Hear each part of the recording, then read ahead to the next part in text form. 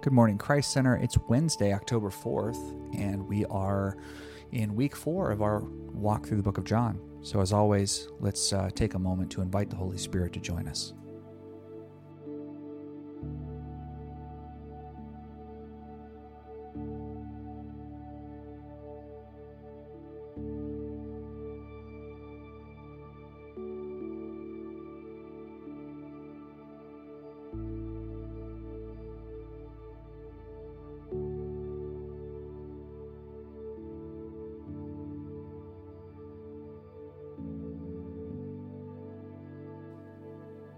This is Aaron Oakes.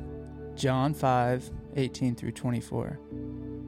This was why the Jews were seeking all the more to kill him, because not only was he breaking the Sabbath, but he was even calling God his own Father, making himself equal with God. So Jesus said to them, "Truly, truly, I say to you, the Son can do nothing of his own accord, but only what he sees the Father doing. For whatever the Father does, that the Son does likewise. For the Father loves the Son, and shows him all that he himself is doing. And greater works than these will he show him, so that you may marvel. For as the Father raises the dead and gives them life, so also the Son gives life to whom he will. For the Father judges no one, but has given all judgment to the Son, that all may honor the Son, just as they honor the Father. Whoever does not honor the Son does not honor the Father who sent him. Truly, truly, I say to you, whoever hears my word and believes him who sent me has eternal life. He does not come into judgment, but has passed from death to life." This is Tyler Clemo. When we read passages like this, it's easy to get irritated and put the villains in a box. In this case, the Jews referred to the Jewish leaders, people like the Pharisees. Clearly, they knew the scriptures, word of God, by heart, yet the real word, logos, was standing in front of them and they did not recognize him. It's easy to shake our heads and say, "Oh, those Pharisees, how could they miss it?"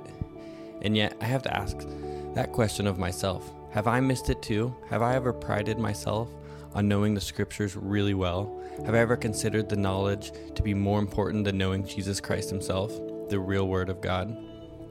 Don't get me wrong. The scriptures are wonderful. Studying scripture and memorizing it is essential, but cannot be a substitute for Jesus himself. We could put other good things in place of him. Have you ever found yourself using, say, worship music to hide from God's intimacy? I know I have, rather than to sit there silently and be with our God, Abba Father. I sometimes have relied on music to stir up my emotions. Mother Teresa said something beautiful about that kind of thing. When asked about what she asks God for in prayer, she said, "Nothing, I just listen." Then when asked what God says to her, she responded, "Nothing, he just listens to me." I love that description of intimacy she has with our God, just enjoying each other's presence. This kind of personal intimacy disrupted the religious worldview of the day, and it's still disrupting my worldview. Jesus was so personal and so intimate that he even went to the cross for us.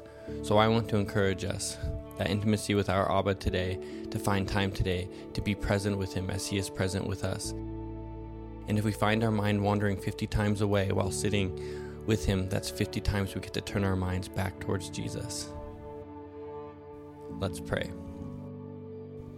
Abba, let's sit with you and be present today to grow in intimacy with you.